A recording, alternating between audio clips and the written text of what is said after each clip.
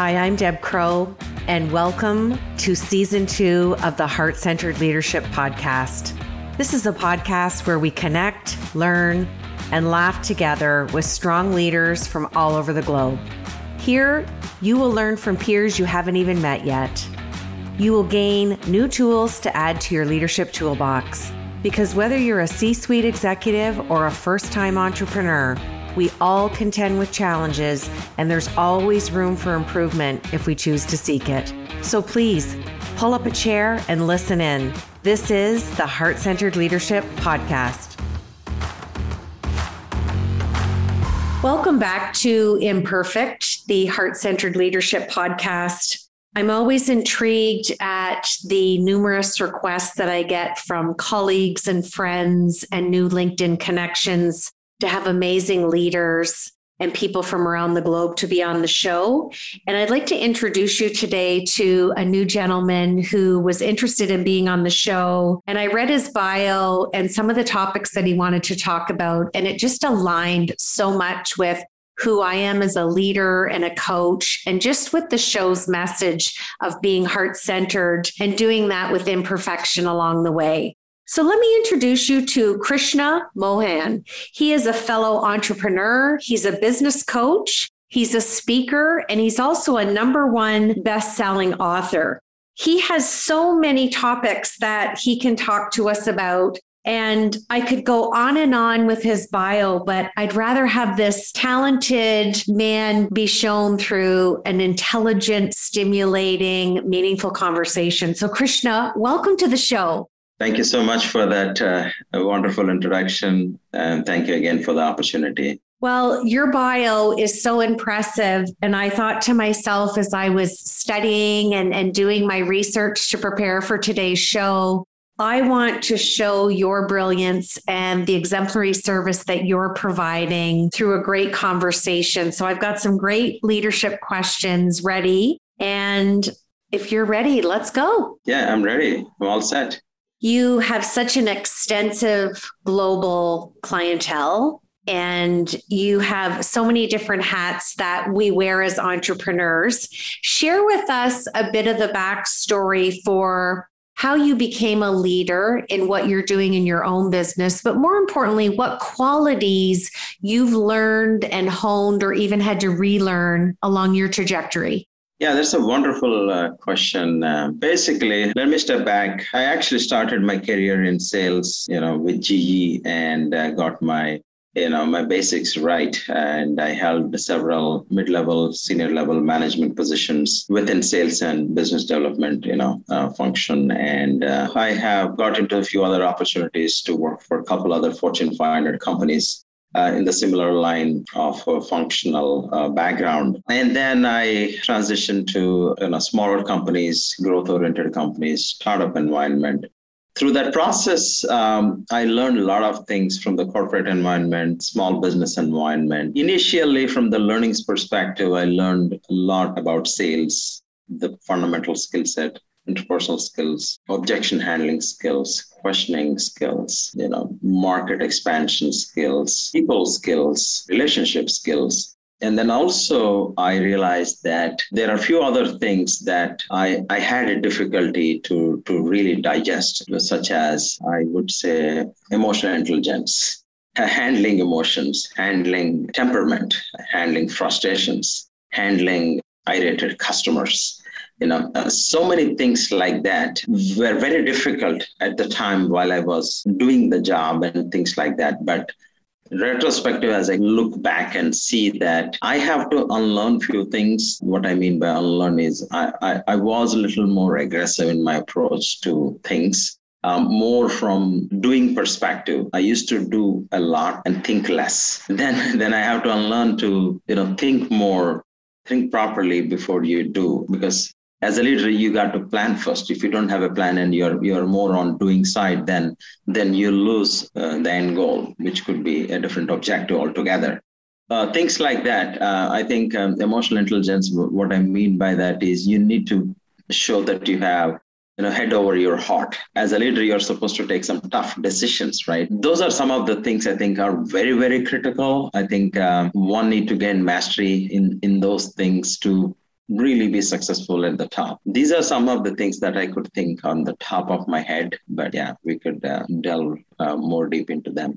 Absolutely. It actually segues nicely into my next question. So my second question has permanent residency on the show, and it's why I titled it what I did.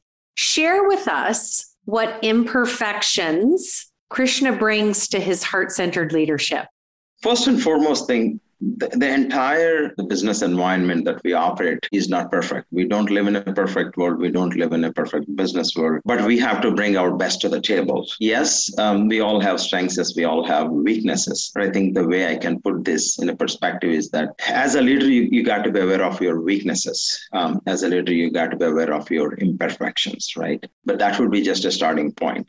Knowing that you are imperfect in these areas, the next job that you have is to make it better, improve on a daily basis. Whether it is the product, whether it is my service, whether it is my planning or my execution, as a business owner, right? So imperfections are everywhere in all of these areas. I could go on and on and on. But some of these imperfections can actually lead to failure in business, which I did fail many times. What it actually means is loss of time, effort, money, resources. They're expensive, but you learn the lessons from there, and then you get up and you develop resiliency and then do it again and do it well. I think I can just put it that way. But, since there are so many, I cannot list specifically what those imperfections are. Well, I'll tell you what I love about that answer is it's very common. They say, Deb, we only have a half-hour show. Like how many do you want? But, it's wearing our heart on our sleeve and being authentic and transparent. Yes. And I love the way you framed it to say, we don't live in a perfect world. We don't have a perfect job. We don't have a perfect organization, but it's the progression and it's the resilience. And like you said, learning from the mistakes, because there's not an entrepreneur that I haven't met in 31 years of being in business who I have not had this conversation with. So it's a great answer. And I can tell you, you're in good company on the show. Thank you. Thank you.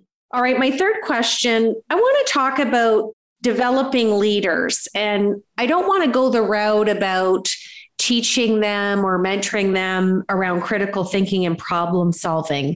I'd love for you to kind of really dive into strategy versus tactic.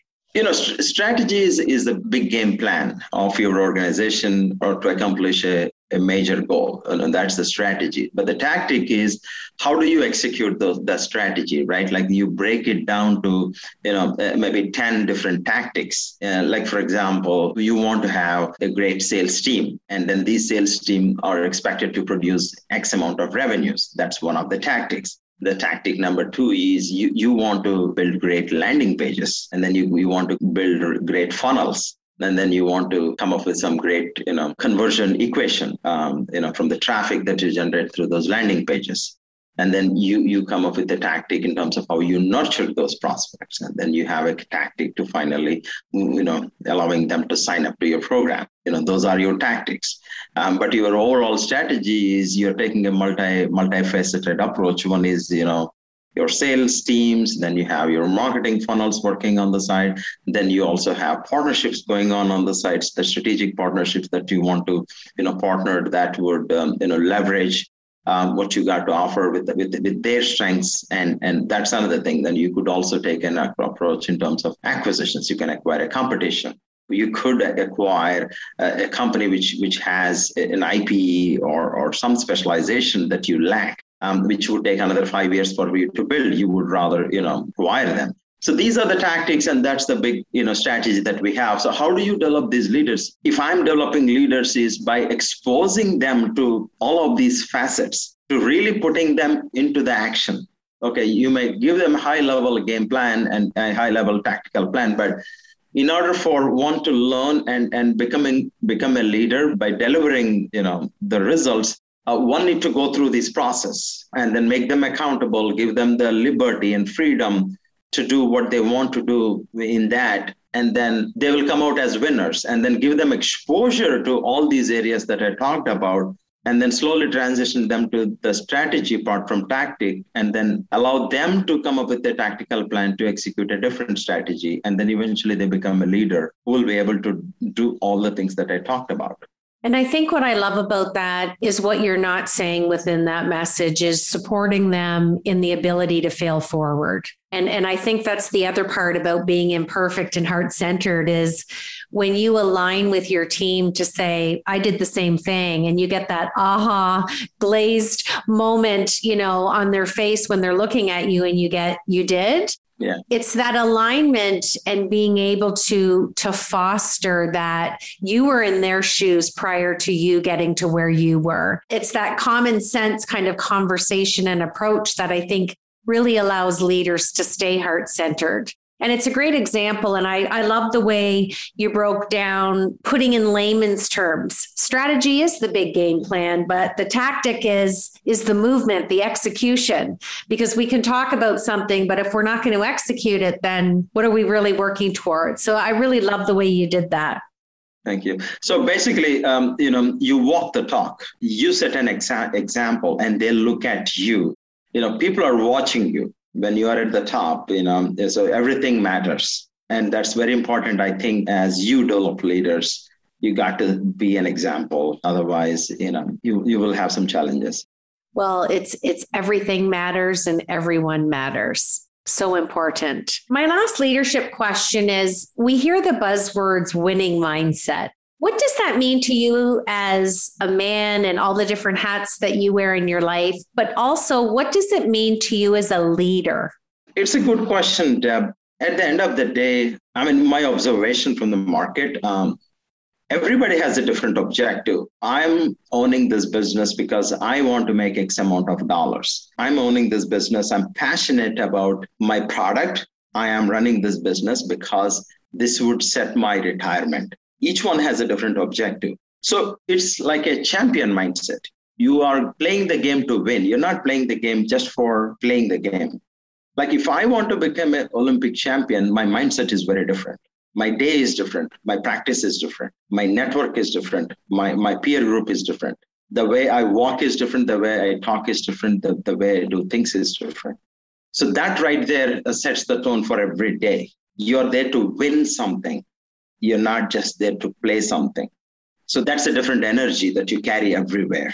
So if you are going to make deals, you're going there to win the deals. You're not there to, be nice with people. You're not there just to hang around and, nothing happens, not that kind of thing. But that doesn't mean you're coming out in an aggressive passion. You're determined, you have a goal, you have a purpose. And that sense of purpose is heard, is seen, and is felt everywhere. Just because of that, you win. Absolutely. And leaders exude value through their actions and their words. And they don't convince people because they are so rich, not in a fiduciary way. They're so resourceful. And their self-awareness is limitless. I love that. Thank you. So I think that mindset can make a big difference in the outcomes.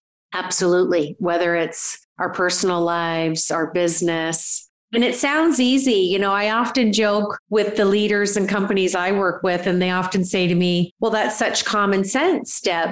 And I'm like, but it's not your common practice. It's not common practice, and it is very difficult to implement because you will face problems. You will have to figure out solutions. You will have to do whatever it takes to finally win. It requires commitment. It requires doing whatever it takes to make it happen. It's not that just working hard. Absolutely. It's not the one size fits all approach. I love that.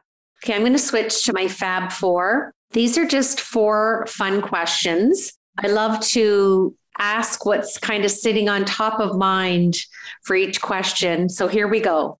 First question, tell us something that we don't know about you. Well, I'm spiritual, and I'm also music lover. That's wonderful. Second question, tell us a book that you have read in your lifetime that has really, really shifted your way of thinking or changed your heart. Changed me from the business perspective, I would say Cash Flow Quadrant written by Robert Kiyosaki. The cash flow quadrant book really changed my perspective about everything as far as my career and business life is concerned. But from my heart perspective, Bhagavad Gita is written by Lord Krishna. It's a spiritual book, which has pretty much all the answers of life. I am also a yoga teacher, and I know the book that you're speaking of, and it's an amazing book. So I have to throw in another question now, because I told you this can sometimes happen. I bring my yoga principles and philosophy a lot when I'm dealing with executives. Share with me from a personal perspective, the importance of meditation to have that clarity over chaos. Meditation will keep you grounded. It will keep you connected, brings you to the present moment, because man mistakenly lives in the future or past, trying to be in the present. So he loses present moment all the time by either regretting about something or planning for something. So meditation will bring you to this very moment. If you are living in this moment, that means you are living. If you are living, then you're breathing. If you're breathing and you're living, then you can do things. You can think right, do right. You can perceive the entire environment right. Your level of awareness will increase. Your consciousness will increase. And thereby, you can see what you're supposed to see. You can hear what you are supposed to hear. Thereby, you can think what you're supposed to think and do what you're supposed to do. These are a lot of things. That's everything that meditation can do for somebody. Absolutely. And I love that you have framed it the way you have. And I think it's important that we all have different elements of our unknown to share with our peers. I think it's a great team building exercise when you can share something that your team may not know about you. And I appreciate you sharing your two with us today. Now, before I close out the show with my last question, I want to thank you again for your interest in the show and sharing your heart, more importantly, and also just further endorsing that we're all imperfect. So just know that my gratitude for your time and expertise today is well noted, and I look forward to keeping in touch with you. And I'd like you to close out the show for us by answering and finishing this sentence. Heart-centered leadership is leading your life and business with heart. You've been listening to the Heart-Centered Leadership Podcast. I'm Deb Crow. If you like what you heard today, please rate and review the show. And I'd love it if you'd visit my website at debcrow.com, where you can sign up for my newsletter and get access to the Heart-Centered Leadership Toolkit, all free of charge. Thanks for your time, and we'll see you again.